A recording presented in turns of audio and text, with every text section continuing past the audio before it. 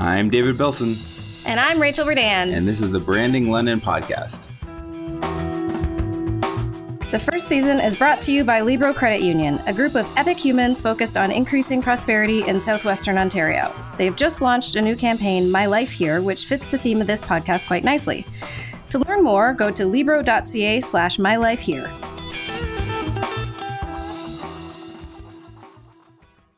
We would like to acknowledge the history of the traditional territory and honor the long-standing relationships of the three local First Nation groups of this land and place in southwestern Ontario. The Attawandaron peoples once settled this region alongside the Algonquin and Haudenosaunee peoples and used this land as their traditional hunting grounds. The three long-standing Indigenous groups of this geographic region are the Anishinaabe, the Haudenosaunee, and the Lenni Lenape peoples.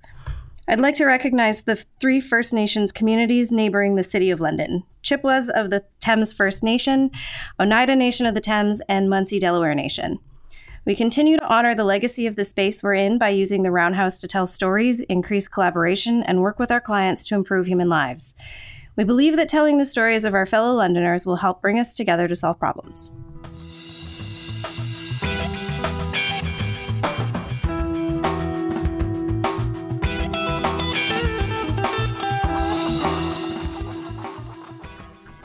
So this is the first of the wrap-up episodes. We heard from Steve Bolton, Kapil Lacotier, and Lynn Davis from their full interviews, and wanted to get Rachel's thoughts on the first three interviews and what sort of each story brings that stood out for her in each one, and what kind of central themes we can draw on together that we're starting to see. It's early yet, and we still have 25 more interviews to go, but I think there's already some interesting themes that start to emerge. So my first question for Rachel, we'll start with Lynn's interview. She was the first one that I did, and thoroughly enjoyed the interview with her. And first question would be, what do you think of the interview? What were your takeaways? So as I was listening to Lynn's interview, I was like, man, she is just the coolest. So that was my kind of first takeaway. I liked what she had to say about breaking down some of the barriers between the silos that we have within our community and learning how to work collaboratively in a variety of different ways. I also really liked what she had to say about the importance of the arts and her perspective on sort of how our community needs that alongside some of our more traditional industries. I think, it's a theme that I heard through a few discussions that we have a lot to offer here, and that balance is kind of interesting. Yeah, I think where, one of the things that really stood out for me with Lynn, and you'll see this, again, I have all the spoilers, but as we start talking with people, there's that connection between arts, culture, civic engagement, civic pride, for those that, engage in their city, focusing in on the arts and the humanities of how we connect. I thought Lynn really framed that really, really well.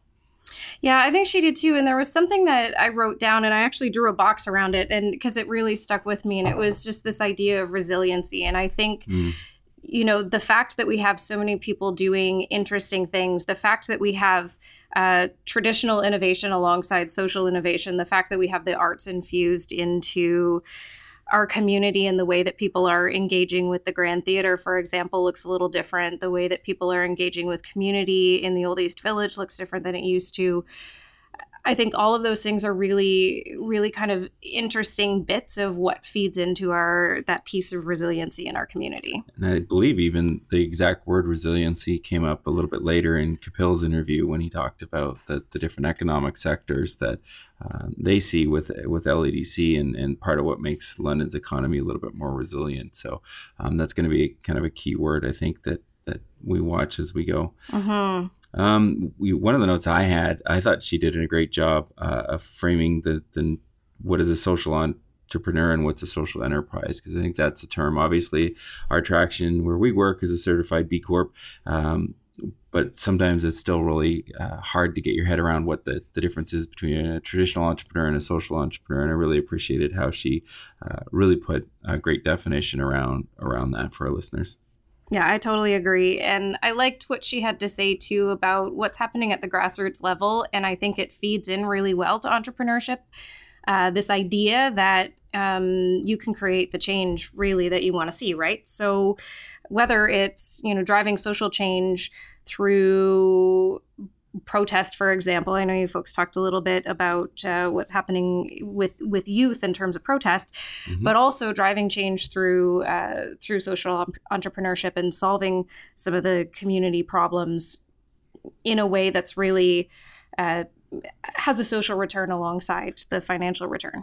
Yeah, I think hopefully the one thing that listeners can take away from that, if they haven't heard about impact investing or social investing, I thought you really did a great job. It is about the investment, and obviously the investors still want to see a return on their investment, but they're really looking at the impact of those organizations first and foremost. And I think it's a really exciting realm. When you look at London, I've heard quotes of $40 billion worth of investable assets here in the city. To what extent can we get some of those assets being deployed, either both in the entrepreneurial landscape through startups or helping social impacts causes? That money doesn't have to sit in passive income streams. It can be generated here through social impact. So I thought you did a great job of setting up the podcast. Actually, she was the first interview that we did, so I was grateful for her to take the leap and help me sort out how the podcast should go. And last but not least, I had a note, and I think you teed it up with this, the positivity and how much she was willing to look past opportunities that didn't have the positive energy, and how she didn't really care if people didn't quite get what she was saying. I don't want to put words in her mouth, but there was a little bit of swagger, a little bit of I'm just going to do this, and I want to do only things that provide positive encouragement, and I don't care what the naysayers have to say. I think we need a little bit more of that here in London. Totally agree. Next up, we interviewed Steve. So teed up a little bit. I have a confession that I really had a hard time staying on track with Steve, not because of anything he did, but because it's so damn interesting on why, how, what. And that's actually, again, a few months later now, but we've adopted the why, what, how model, or how.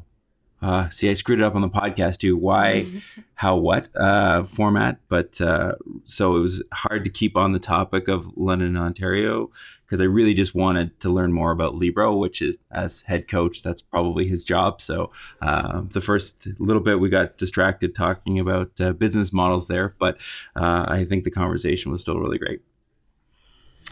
Yeah, I'll be honest, when I was listening, I was mostly listening with a massive branding crush on Libro myself. Yes. So the attention to the London community and what we have to offer sort of wavered just on the listening end as well. I'm obviously excited to see them as a fellow B Corporation. And I really appreciate how clear and consistent and inspiring they are in terms of, what they really exist to do. One of the things that really stood out for me, brief tangent, but just how clear they are about where exactly they have impact, and not just in terms of, who they attract and that sort of thing, but also where they invest. And I think that clarity is just, it's pretty awesome. I really appreciated the regional view. I think it's something that is really important for us to keep in mind here in London. We're part of a region. We're connected to, really prosperous space, and we have rich agricultural land around us. I think it's something to embrace as much as we can, and I think to also just be aware of the role we can play within Southwestern Ontario as a leader in whatever it is that we choose to lead in. I think for me, I would agree that the region came up, and I think that's something, we talked even about maybe exploring in the season 2 of this podcast is what is London's role in the region, because I think it's something that gets forgotten about, gets underplayed, and I think Libro is actually a really good example of how when you take a regional view, you can have success. Again, these things are always dangerous, time bounding, but I saw they opened an Exeter branch today, August 21st or 22nd. I actually don't know what the day is today. 24th. But 24th? Yeah, we're close.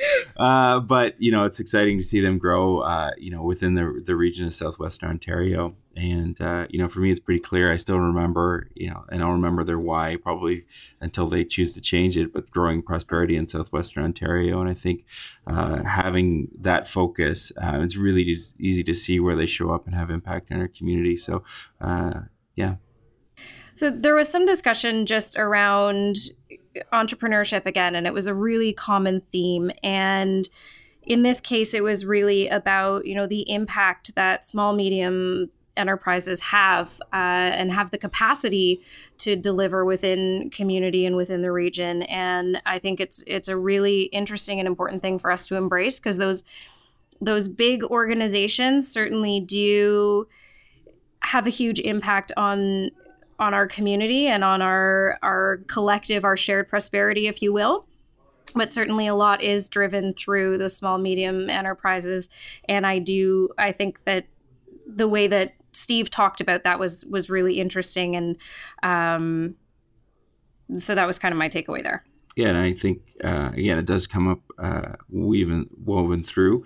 I think the importance of small, medium businesses can't be understated in this region. It's one of the reasons I have my other side project called the RH Accelerator, looking at how we increase entrepreneurialism in our city. And there's an appetite for it, and there's a desire for it. And I think maybe is a nice segue into Kapil's conversation, because it came up there as well. London's long been standing a history of entrepreneurs, and I think that narrative has been lost a little bit when you look at the names that are on our buildings, the Ivies and Labatt's. They're were truly trailblazers in their time.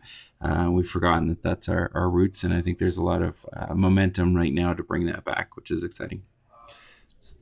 Next, we had Kapil, President and CEO of London Economic Development Corporation, and what did you take away from that one?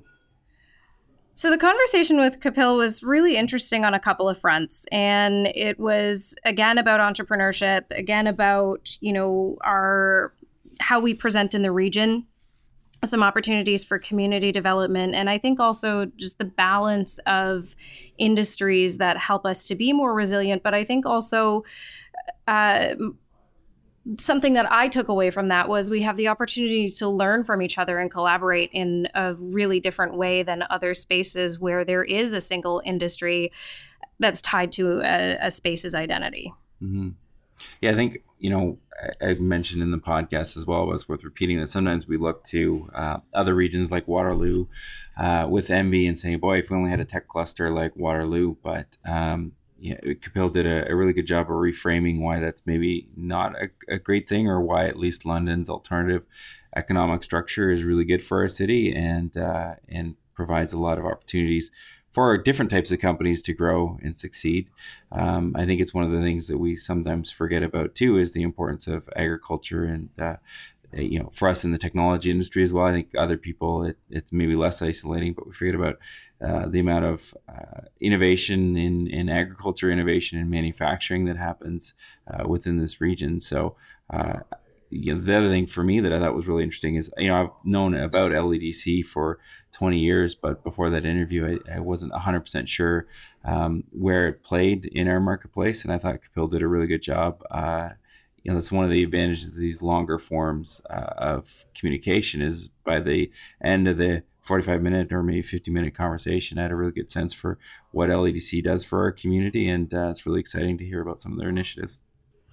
Yeah, I agree. And just back to the comparison piece, I think that's something that we do a lot in this community, and not just on the economic development front, but in general, right? And it's a lot of, and you're only 2 hours away from Toronto, and you're only a couple hours away from the border, or an hour and a bit away from the border. And we do compare ourselves to other regions and what other folks are doing. And I think, Kapil did a great job of bringing us back to what we do really well, and the richness of our sort of economic landscape here. I also thought, he really closed off, some of the reasons why he ended up in London. And again, we'll hear that as we go. But he really opened the series with the choice to move to London and to stay in London, and why he wanted to be here with his family. And I think, again, that's a theme that we'll continue to see emerge. And I think anyone who follows how London has traditionally talked about itself won't be surprised to see that narrative start to develop. But he has chosen to be part of this community, and I think the reasons why were really quite compelling. So.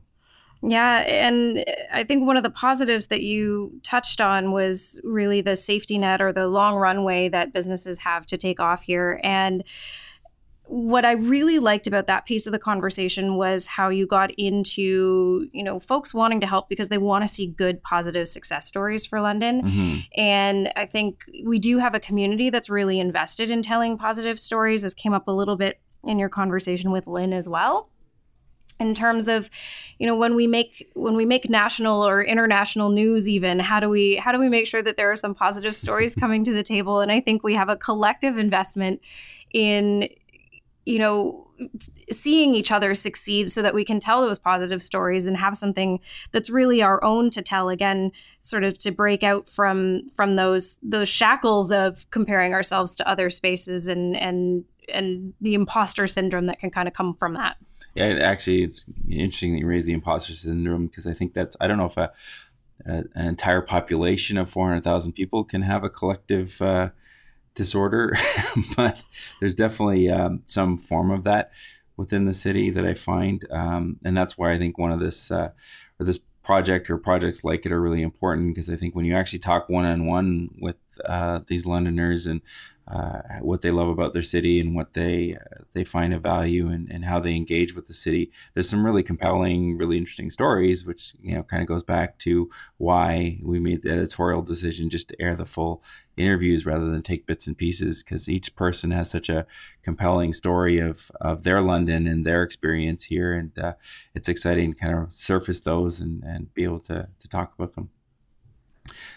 So at this point, I grouped these three together. Two reasons. One, Lynn was the first interview that I did, and I thought she really set the tone quite well for, I don't know if struggle is the right word, but the tension that exists within the city of its more traditional roots and business roots and the social enterprise that's, with Verge kind of taking the lead in the community, and Pillar, taking the lead in the community from the social enterprise standpoint. And then we heard from Steve at Libro, who's a certified B Corp, and then a more traditional agency like LADC that looks at economic development. So I grouped them together and called them sort of the tale of two cities, because I think there's a split identity in the city. I think there's some challenges that hold us back from being able to move forward as a city. So I wanted to ask, did you come up with any themes across the three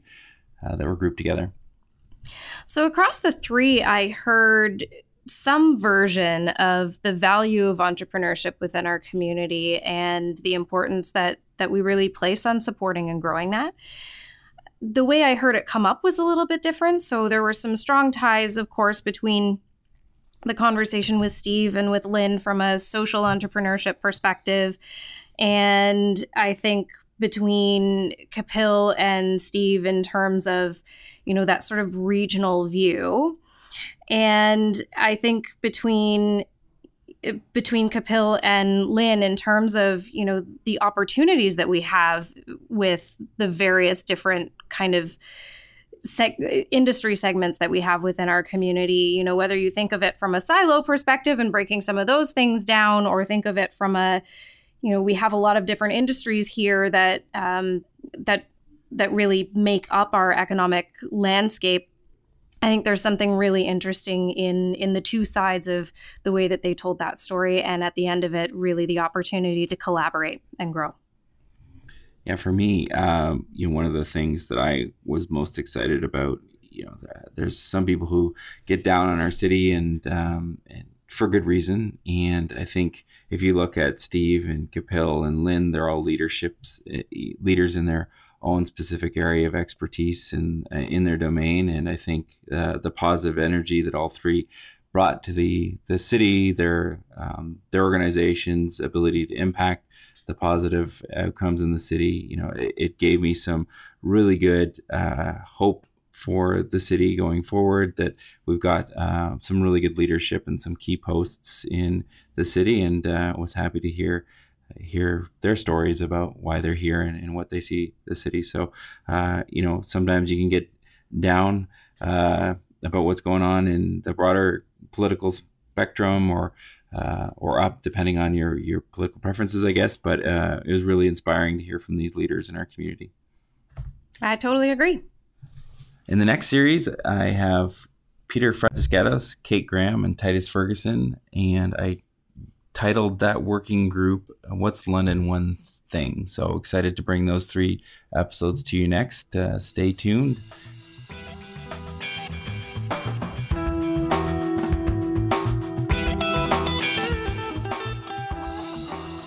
David and I have put our time into recording the Branding London podcast because we love this city and, more importantly, the people in it. Our Traction decided to produce this podcast because this work is aligned with our core focus of amplifying great stories to increase relevance, impact, engagement, and momentum. If you'd like to support us, you can visit our Patreon at patreon.com/brandinglondon. Your generous support will help us to promote this season into more channels so that more people can hear London's good news stories, and it'll help us fund future seasons. To find recaps, videos of some interviews, our Patreon link, or more information about us in this podcast, you can visit ourtraction.com/podcast.